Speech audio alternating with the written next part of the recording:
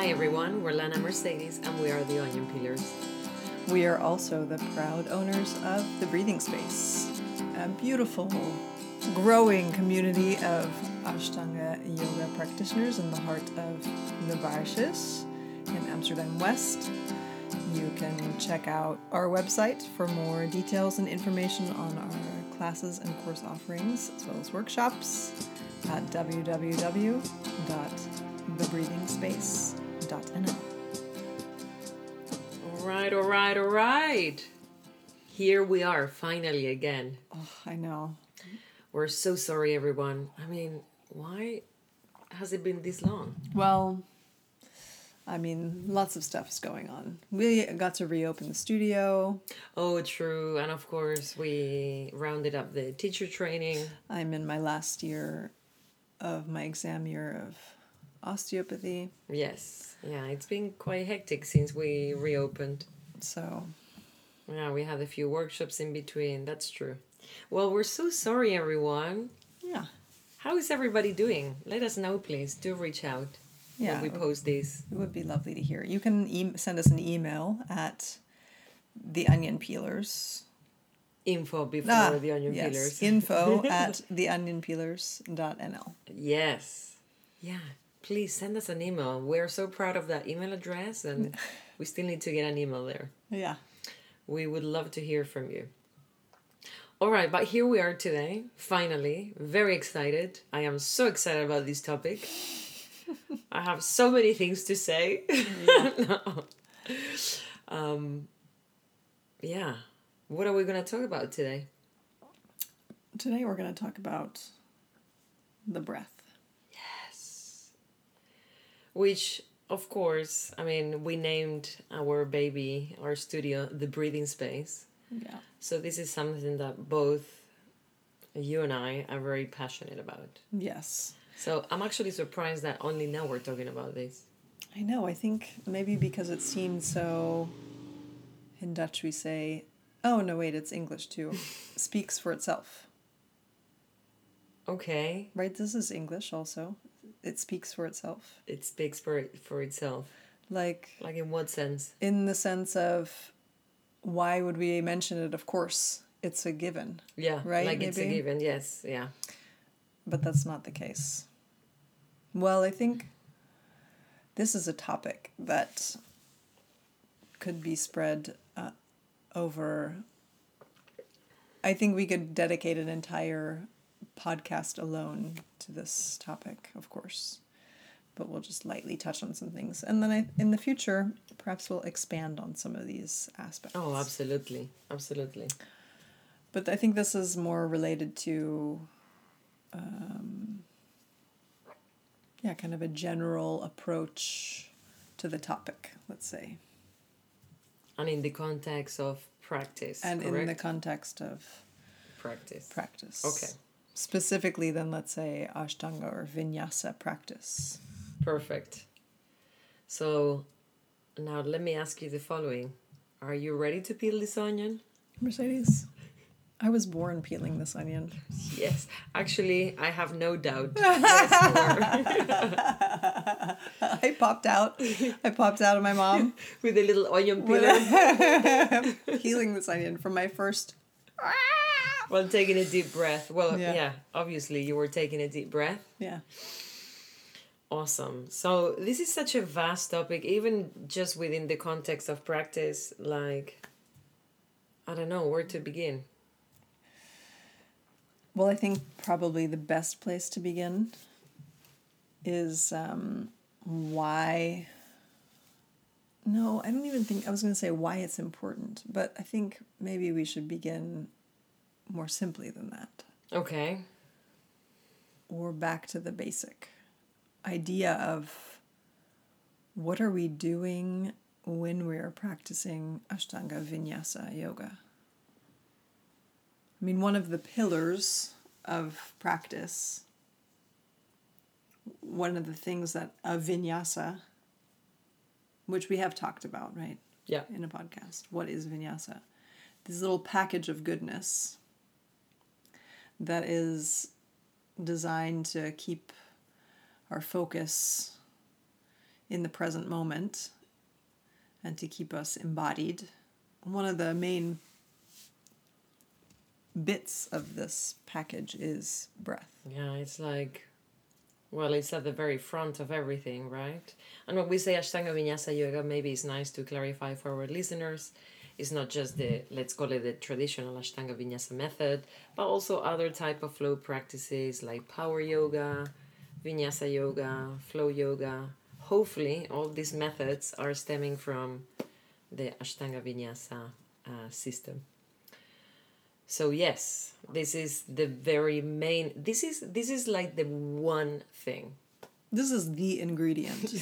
It's like if you cannot do anything at all, you can still do vinyasa.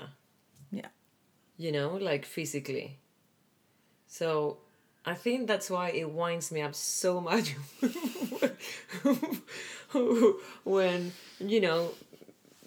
you see practitioners not really chewing on this enough, because like you said, this is the practice. Yeah. Period. Everything else is kind of decoration. Well, no, everything else is also very important, and of course it's part of the process, but let's say like the breath is really the core of everything. It is that which everything else arises from. Precisely. It's like the blooming point. I don't know how to... The seed. Let's call it the seed. It's the seed. Or maybe it's the soil. It's probably the soil in which the seed can grow. Yeah, I like the soil. Let's go with soil. Is the soil. Let's call it the soil. We're just coming up with analogies over here, We're folks. going into gardening now. No, but absolutely. It's and sadly it's something that I personally don't think that is always emphasized enough or explained enough, or even sometimes practitioners don't invest in enough time and attention on it. Yeah, I think because, well, especially in other aspects of practice which are difficult, that it then, because those other things are so at the forefront or are so difficult at the forefront, that it becomes the thing that is neglected. Because it is something that we do generally unconsciously. So it's so easy to slip into the unconscious activity of breathing when something else gets difficult. But that is exactly the point. The point. The bedoeling of being conscious of the breath, even when the other crap is coming at you. Yeah, I don't know what it is. Sometimes I think, okay, is it not interesting enough for you? I know that it's difficult, but I think also it's so easy for the mind to go somewhere else. Yeah, to kind of check out. I think one of the first things then to follow is the breath, because the mind is then not on the breath, is not tethered to the breath. And then the individual becomes tethered to the mind, and that's what's leading their practice as opposed to their breath. Yeah. I think also sometimes we just don't know. Yeah. You know, you only know what you know. But in order to know what you know, you gotta do. This is a practice of, it's an embodied practice. You need to experience and really connect to the felt sense of what you're doing. Yeah. So it's fine if you don't know, but you need to look for it. Explore. You need to go and explore. Exactly. So even if people are like, oh, I don't know how to breathe, then I don't know. I personally feel like the quality of the breath is directly linked to being brave. That's one. Yeah. And willingness also. So you it's almost like you have to want to go into that exploration. Otherwise it's like, why doing it? I mean, we're breathing right now. Why pay more attention when we don't need to, right? Yeah. So I guess, That's what, yeah, I think that's why it's something that's so easy to take for granted and to check out of, Yeah. because the body does it automatically Yeah. for you. Right there, you don't have to think about breathing. You do just breathe without thinking about it. But then perhaps it's taking the step of, okay, you must make a conscious choice then Totally. to have this as your focal point. Yes. And this is why I think, I mean, willingness is Yeah. like you Yeah. choose, You you choose. And again, another choice, another choice. Yeah. I think, too, what you said about the quality of the breath, yes, it gives us bravery and willingness, or it's maybe a mark of those things. But I think the quality of the breath is also gives the quality of anything else. It gives the quality of attention. It gives the quality of movement. It gives the quality Totally. of mind. Yeah. You're so right. It kind of sets the stage for everything else to happen. Again, it's the soil. I think it's also important to maybe, before we go deeper into talking about the different qualities and all that stuff, just to remind that I know that Ashtanga Vinyasa sort of practices can seem very, very physical, but ultimately, hopefully, we are working from a very deep internal place. Yes, but I think also it takes a while to get there. Absolutely. But this is why you have to start somewhere, carajo. I'm making crazy hand gestures. But I think I am now hearing myself say, but I think a lot. I'm going to stop saying that. Now I don't remember what I was going to say. So we were talking about being an internally focused practice. Yeah, and you have to start somewhere. And you have to start somewhere. So I think the breath is where you should start. Period. That's it. And then, of course, we can go deeper into all kinds of things. Sometimes I think as a teacher, when I'm teaching new students, especially in the Mysore room, introducing them to movements, right? We always start students very slow and generally, especially if they haven't had experience with yoga asana practice. And even students who have yoga experience, kind of depending on their quality of breath, determines how far and how fast they go in the beginning. Oh, absolutely, yeah. And I think sometimes I often question perhaps holding someone even longer to just sit and practice breathing. I know also, I think you've said this before, and I know I've said it, pranayama classes and pranayama workshops are often difficult to get people to come to because people find them to be boring. Right? Totally. Just sitting and breathing. Yeah. But it's the most fascinating and useful. These are fascinating and useful practices that are not boring at all, but we have to train our mind then to keep attention for these things. And that is perhaps why they're more advanced practices. Yeah. Though the benefit of them is so far-reaching. Yeah. On so many levels, not just physiologically, but psychologically. I was just about to say, on that note, I think it's not just boring. I think a lot of people find it extremely scary and uncomfortable. Yeah. And now I lost my thought. I'm like, what did I want to say? The sitting, the breathing. Yeah, it's just plain scary for some people to sit down and, watch the happenings and starting to get that felt sense of what is going on inside. And I think a lot of people are just simply afraid of feeling. And you know, it may sound cheesy, but I think when you're really connected to the breath in a very deep, deep way, it's like one of the most intimate things that you can do with yourself. It's like I don't know, I think it's like after that it's God. So I think it can be a little bit, whoa, too much for, maybe for someone that is not ready. Yeah. So sometimes it's also about just like being patient. Yeah. And of course, it's fine. We can all be patient, but again, there has to be that willingness of, I'm gonna give it a go. I don't know what you mean, but I'm gonna give it a go. Yeah.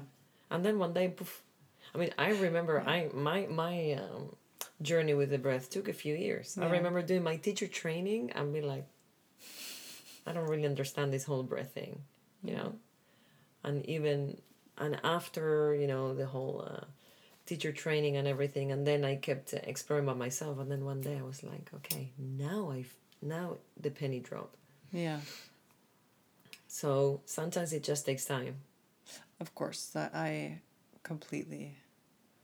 And sometimes people get it right away. I love when new students come and you're like, wow. Yeah. They breathe really well. That's also possible. Yeah. I think too what I was saying about new students, and that we usually start them, really slow, sitting and teaching them how to breathe and the different qualities of breath and making sure that they understand that. Because then after you do this, at least in Ashtanga practice, you go right into the sun salutations, which are quite difficult for most people. And they take your breath away. Right? You're moving into this practice where you're regulating your breathing and moving at a very rhythmic pace, doing postures which for most people require a considerable amount of effort. Mm-hmm. I take that for granted. I think because we've practiced for so long, and the sun salutations are something that are so ingrained in our systems that it's easy almost to forget how such a simple movement can be so breathtaking. I don't know, when that Surya Namaskar B comes up, sometimes there's well, definitely, a little struggle coming up. Yeah. No, definitely, yes. So then sometimes I question as a teacher, I don't know, I don't question as a teacher the method. I question as a teacher, is it too much too fast? Because I notice that students who can sit and breathe properly, that even within the journey of Surya Namaskar A, the first sun salutations, that there can be this losing of breath, right? The breathtaking. That's and then I question. I think perhaps now is the time to stop, even though I think that is exactly the point to dive into, also. Yeah. And this, I think, is the part where. What am I trying to say? We have to, as a student, be willing, or as a practitioner, I shouldn't say a student, but a practitioner, be willing to look at our loss of breath. I think that this has so many important insights that that are so easy to lose sight of because we just want to be able to do the physical thing. Yeah.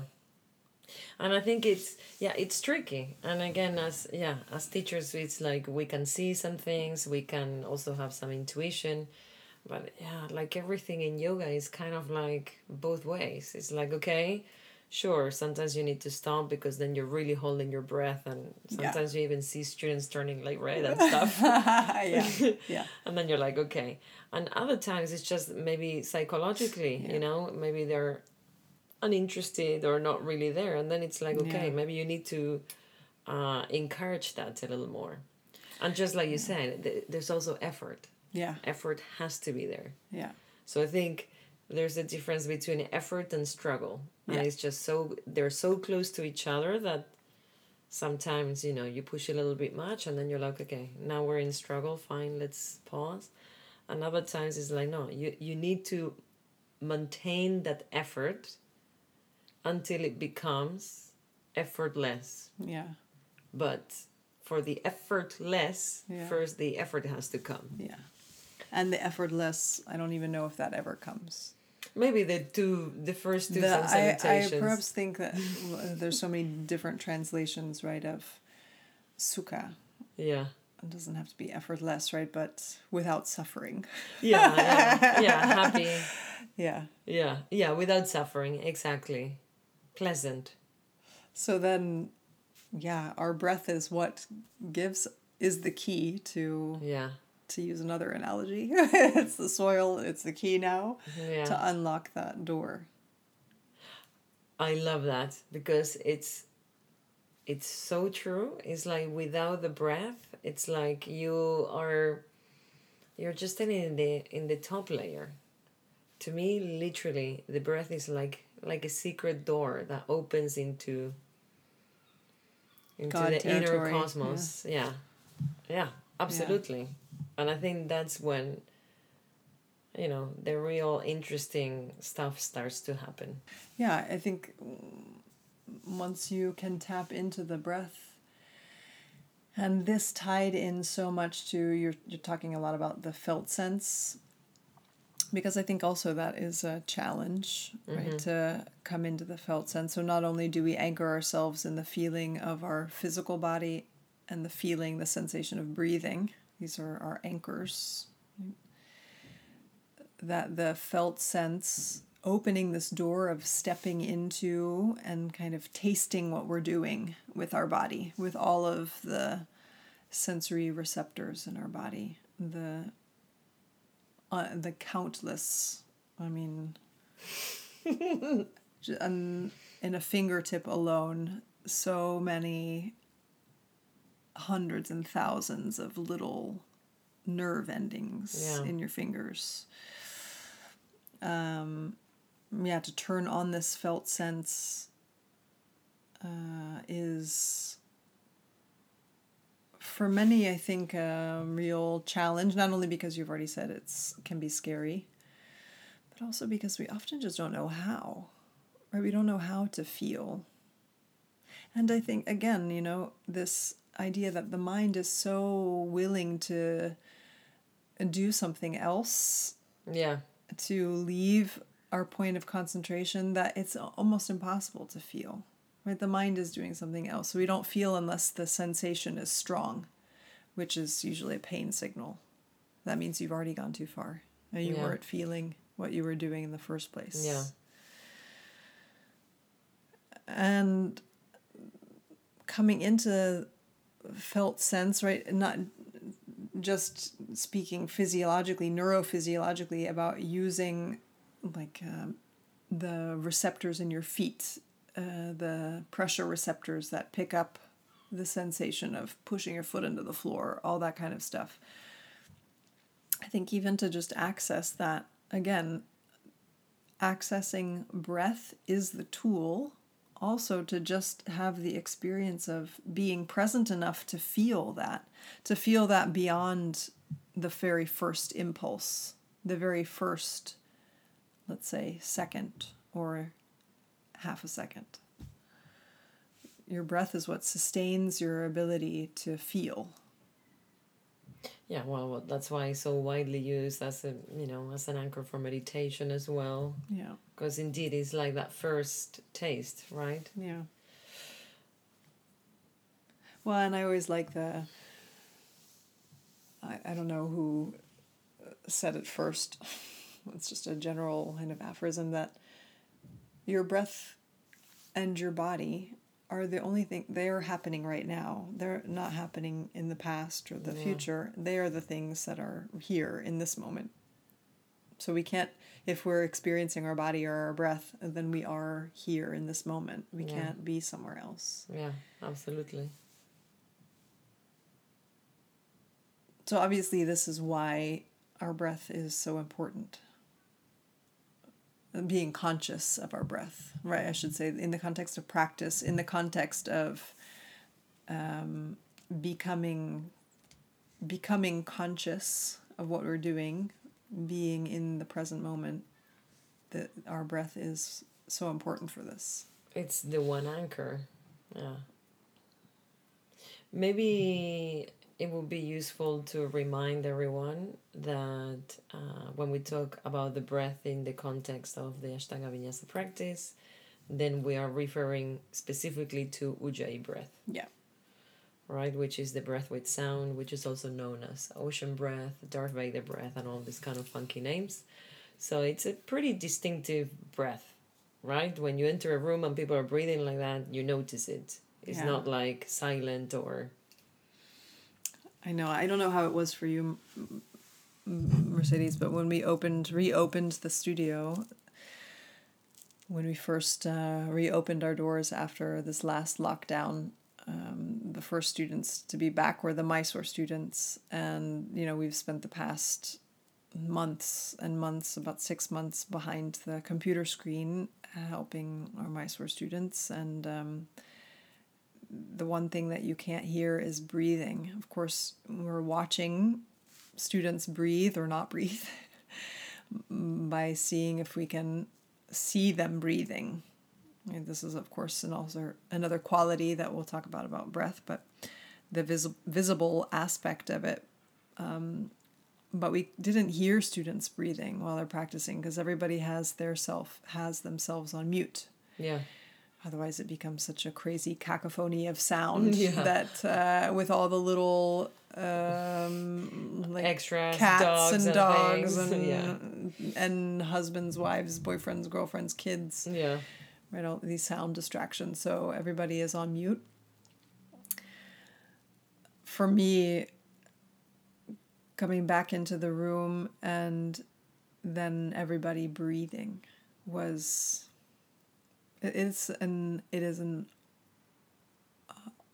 I don't even know how to say that, and it changes you. It does something to you. Oh, to me, at least, it's one of them. I think one of the most beautiful sounds that there is, and it has such a significance for me as also just the sound of my own breath in practice, or the sound of your breath when you're practicing next to me, or if you're in a room practicing with a bunch of people. That sound of breathing together is so incredible. Yeah, I think it's really what maintains and keeps everybody together through practice, It's really that energy. Even let's say that you are a new practitioner and you don't really have this breath down yet, but you join a group of people that are breathing really well, they will carry you. Yeah. Energetically speaking. Yeah. Of course you'll have your struggles, but energetically you'll become very present because everybody else is pulling you into that energy. Yeah. It's like a cocoon of... Totally.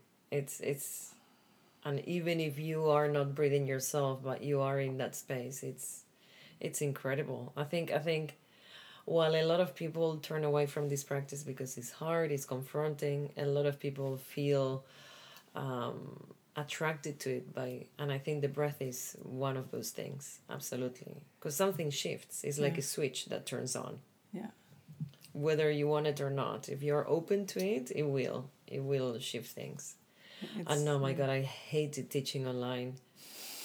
I mean, I didn't. Certain things were really nice from that experience, but I realized how much information is coming from the breath. It's like, I don't really know. So, yeah, I don't take it for granted anymore. I really... Yeah. And yeah, like you said, it's so beautiful to be in that space. It's magical. It is magical. Especially when everybody's breathing well. Yeah. Right? Because if they're not breathing so well or there's not much breath, yeah, then it's maybe more like like a challenge. Yeah. But if it's flowing and everybody's very together and you can sense it, then it's beautiful. Yeah. Yeah. Yeah, absolutely. I miss that a lot. I'm glad. Yeah, so speaking of Ujjayi, we should talk about what that is. I think it's good to talk about the qualities that our breath should have. Our Ujjayi breath. Yeah. Yes. Yeah. Yeah, also, I know there are different, of course, there are many, many different styles of yoga and different ways of doing asana practice and also different ways of doing pranayama practice. And there's also different ways of, when you meditate, of course, there are different instructions, breathing instructions or no instructions for breath. But specifically in Ashtanga and then often in other types of vinyasa practice that use Ujjayi breathing. Ujjayi has a very particular pattern to its breath, right? And it's often called diaphragmatic breathing, which is a weird name because you always breathe with your diaphragm. Yeah, it's like lung breathing. I don't know how else you can breathe if you're not using your diaphragm, but yeah, so I think that's because generally the largest movement, let's say, is concentrated around the area where the diaphragm is situated in the body. And that means we're not belly breathing. Yeah. I think that's probably the big difference. So we're not directing our breath towards and into our belly because in practice we generally use what are called the bandhas, right? And we'll talk about those next time. But our lower belly, below the navel, let's say, that should be still. Yeah. Yeah. And I think it's important to, because people can get a little bit obsessive about this. So it's not that belly breathing is wrong, it's just a different technique. Yeah. Like you mentioned before, there's many different methods and styles and techniques. But if we're practicing Ashtanga Vinyasa and that kind of practices, then we need to breathe with Ujjayi, which indeed is like more going up into the upper part of the torso. Yes. I mean, I get why, of course, we're always using the diaphragm, but hopefully we're bringing awareness to that part of the body, right? Yeah. So, yeah, it's kind of silly. It's like breathe with the nose. Well, hopefully you're... Well, no, a lot of people breathe with the mouth. That's true. Okay, people, yeah. Breathe through your nose. Your mouth is made for eating. Totally. Your nose made for breathing. Mouth made for eating. Yeah. So maybe this is a nice segue to talk about the qualities that we want to cultivate in like a healthy Ujjayi breath. Yeah. During practice. Yeah. Okay. Let's go. Let's go. I always tell students, I use this a lot, to fill the space around the heart. I feel like that is kind of the best. Yeah. Your heart lies in the center of your chest, pretty much. And it's nestled in between your lungs. For a good chunk of your heart is nestled back in between your lungs. And the idea of you're breathing in all directions, right? 360 degrees. Yeah, I think the heart is an amazing landmark. Yeah. That's, I use that a lot also. Breathe towards the heart, sometimes towards the back of the heart, because indeed, like you just said, we want to get this nice, full 360 degrees. Actually, Lauren, who is going to be teaching the pranayama teacher training soon, he had a lovely analogy. He said last time that he was here that Ujjayi breaths should be like you're giving your heart a little massage. Yeah. And it's so true. Yeah, that's nice. So indeed, you want to cultivate this pranic movement of upward and outward movement of breath.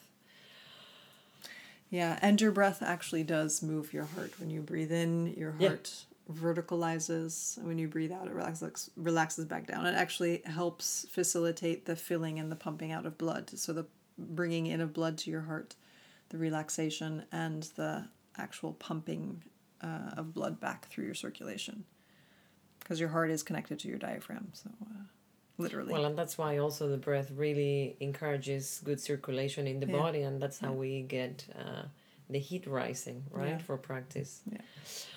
Okay, so towards the heart, 3-dimensional.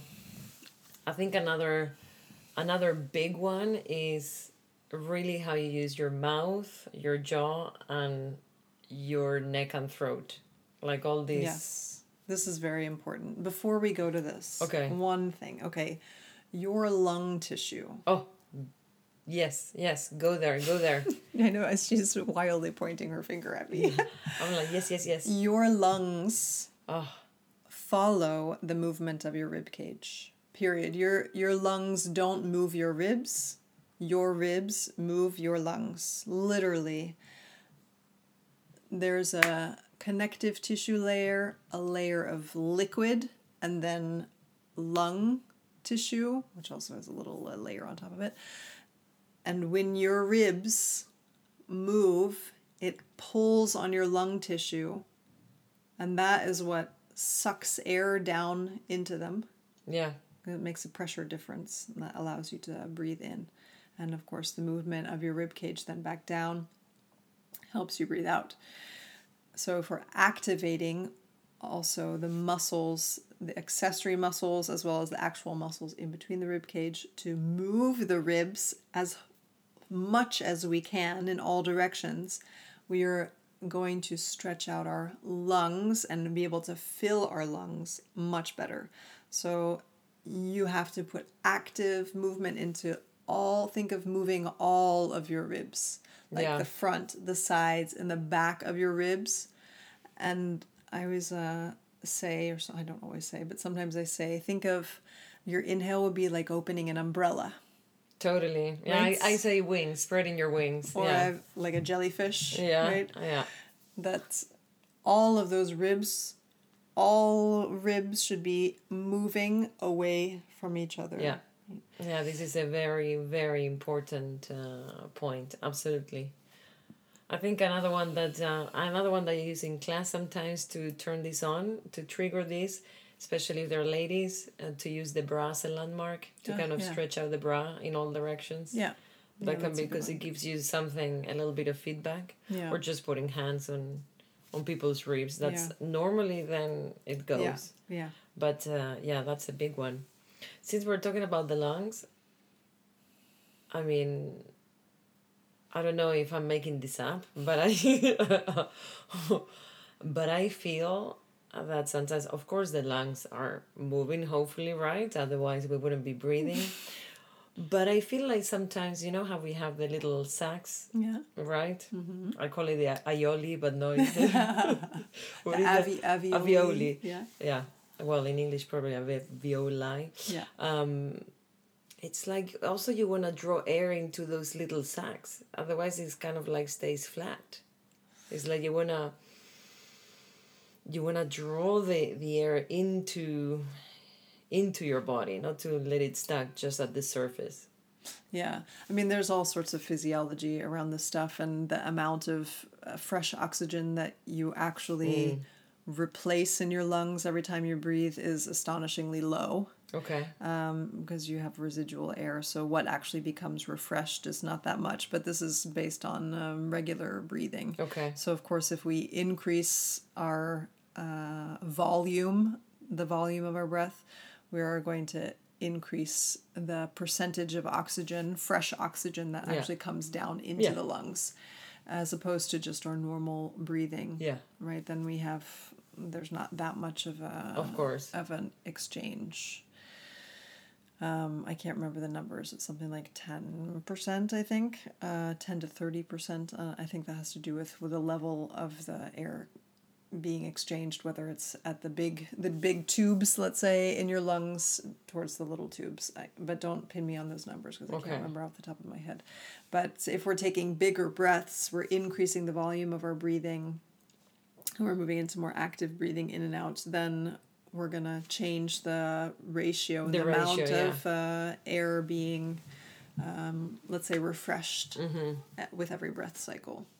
Which sounds like, you could use that fresh breath when you're doing physical stuff. Yes, definitely. So, yeah. So I think it's also how you're drawing the air in also makes an impact. Yeah. It's like the movement. I think, the direction. Yeah. The movement, but also the quality of how it enters into the tissues. And this going, I think, back to what you were saying about talking about the throat, the neck, the bottom of the mouth, the roof of the mouth, inside the mouth, and the nose, and the jaw. We should definitely... Yeah, now we can move on. But it's a good segue because, of course, well, that's the holes. Yeah. Right? And the bridge. Yeah. Yeah, the throat will go down, connecting you to the branches into the rest of the respiratory system. So that's like the highway for the breath to move along. So if it's not in the right position or is doing something weird, then you're not going to get good quality of breath in and out. Yeah. Or you get too much resistance, and then you can get soreness in your throat or your jaw, or headaches or pain in the neck. Yeah. Because there's something blocking the flow, or too much effort, right? Too much effort around the head area, which many of us operate from our heads, so it's not a surprise that, of course, this overdoing, the over-efforting can show up in that area. No, and the amount of tension that we all carry in our jaws is crazy. So, if you're trying to do something active and then you're trying to find that sweet balance between effort and, let's say, relaxation, then sometimes you can be like really stuck in it. So, so then let's go up to the nose, the mouth, the throat, and the jaw. Yeah. So what qualities are we looking for, would you say? Yeah, those tissues should be soft. The thing that we're doing is we do make a sound because we use, the baby version of Jalandhara Bandha basically when we're doing Ujjayi breath. So it's a narrowing of the passage of the throat so that we can control kind of the rate of flow of breath coming in and breath coming out. And also it makes a lovely sound that we can focus another sensory organ on, which helps our brain to focus. And the brain likes to have something to listen to. So that sound is very nice and pleasant. I like to think that's probably what it sounded like in my mom's belly when I was a fetus. I could probably hear my mom breathing really well. That is such a good point. Yeah. Well, it's like when you're underwater, you kind of hear a little bit of... Yeah. Yeah. Which, of course, you're not breathing when you're underwater, hopefully. But if your nose is out... Oh, yeah. Then... I used to do that. Actually, that just came back to me. Whenever taking a bath as a child, I remember listening to the sound all the time. Hearing my own breath. Yeah. But, of course, when you're a baby in the womb, you're not... not breathing. Then no. But I think that you probably could hear mom breathing. Yeah. I like that. Yeah. And probably that's why it feels so intimate and familiar and cozy and pleasant when it's flowing right? Because otherwise it can feel like you're stuck in... that you're drowning. Yeah, exactly. Like you're drowning. You're being smothered by mom. Yeah. No, so throat narrowing, yes. But this is tricky because you want the throat to narrow, but you also want it to relax. Yes. And I don't know, sometimes I feel, I don't know if this is something that happens physically, but there's almost like a widening, like you said, like a softening. Maybe that's the right word.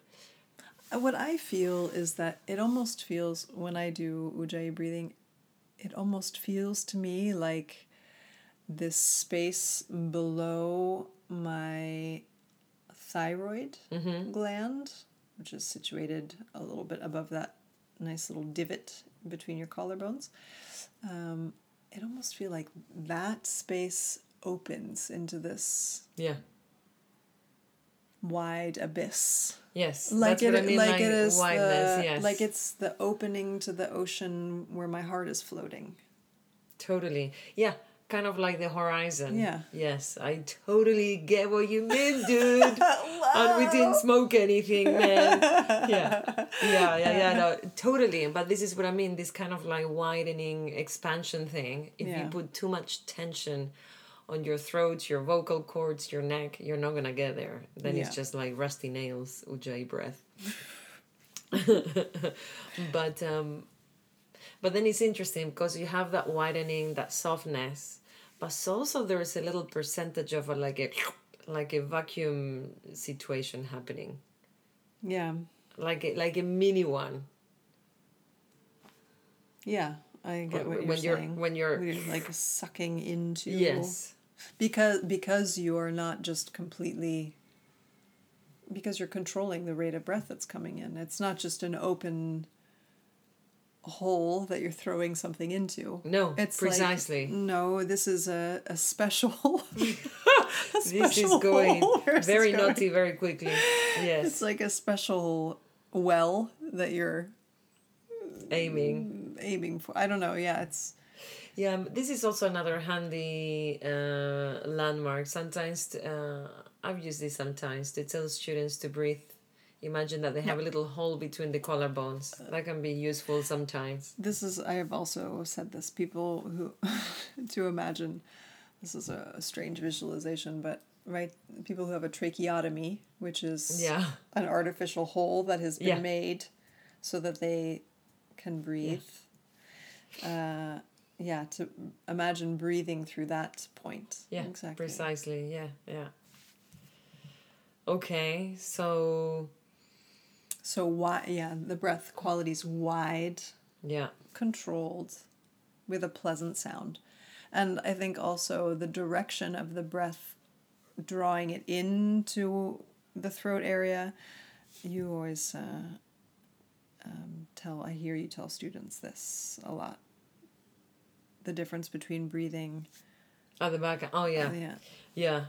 Yeah. Well, I don't know. I find it that when people get stuck at the front of the throat, the breath becomes very hard and very stressful. And then it's what I call what I call the fake ujjayi breath. Yeah. Yeah.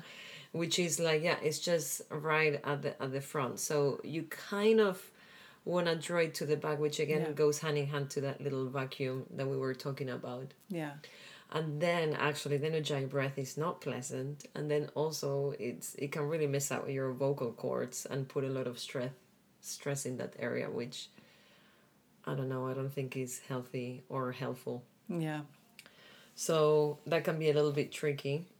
Yeah, so drawing as if your breath is caressing the back side of the throat as it enters into the lungs.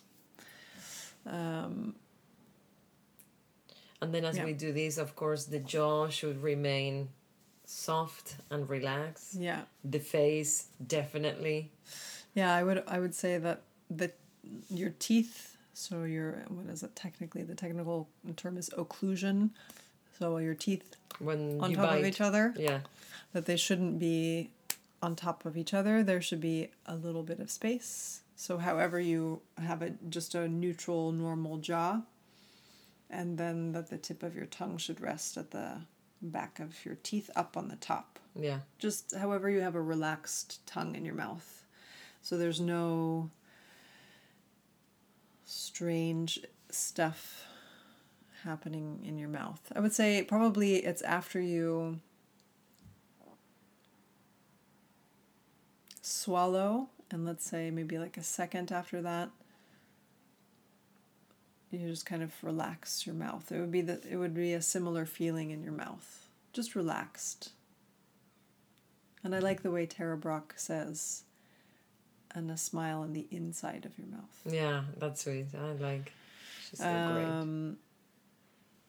Yeah, because we also want to soften not only the floor of the mouth, so basically the base of the tongue itself, but also the muscles at the base just in between the angle of the jaw, so in between the left and the right side of the jaw, right? That whole area under there should be released. Yeah. And that the roof of the mouth then softens. Yeah. So the roof of the mouth, just above the roof of the mouth, and also behind that, so a little bit further to the back, is the base of the skull. Right, this is where your spinal cord enters the skull to form your brainstem, and that's a bit further back. So basically, part of your throat and your internal organs is attached to a part of the base of your skull. So if we tighten that up, we're also going to have an effect on the tightness of our organs and how well they are or not gliding in their perspective, like tissue sacs, in their connective tissue sacs. But also just in front of that, then inside the roof of the mouth and just behind, there's a center of the brain that produces lots of hormones, called the pituitary gland, and it sits in a little cave, and this is just above and a little to the back of the roof of the mouth. Yeah. Well, to the back. So releasing and softening the palate. Yeah. Softens and widens the sinuses in the nose, and also the nose passage, right, which helps in circulation of the tissue of the nose, but also helps soften. Let's say you could think of it as softening the bones of the skull, the base of the skull, so that things are flowing and moving and communicating better. Yeah. Of course, your bones are not, well, I'm not going to say that they're not softening. There's fluidity in everything, even in bone. And exactly. Speaking from an osteopathic perspective, everything moves. And would you everything call that the tie? Yeah, the primary breath. Yeah. The primary breath, which is not your breathing, your actual lung breathing. It's a different rhythm in the body. But this softness at the roof of the mouth, right, accesses. There's also a chakra there, the sixth chakra. Right, this is an area that is very important in governing kind of the energy of the body as well. And it's spoken about in some of the old texts very much, and Richard Freeman is always talking about the roof of the mouth. He does talk about that a lot. So that you can drink the nectar, right? Yeah. So drink the nectar of... So it's another little secret door. Yeah. But it's directly, intimately connected to the breath. And it's interesting because we think, relax the roof of the mouth. How silly, because the roof of the mouth is there. But there is so much tension around the mouth.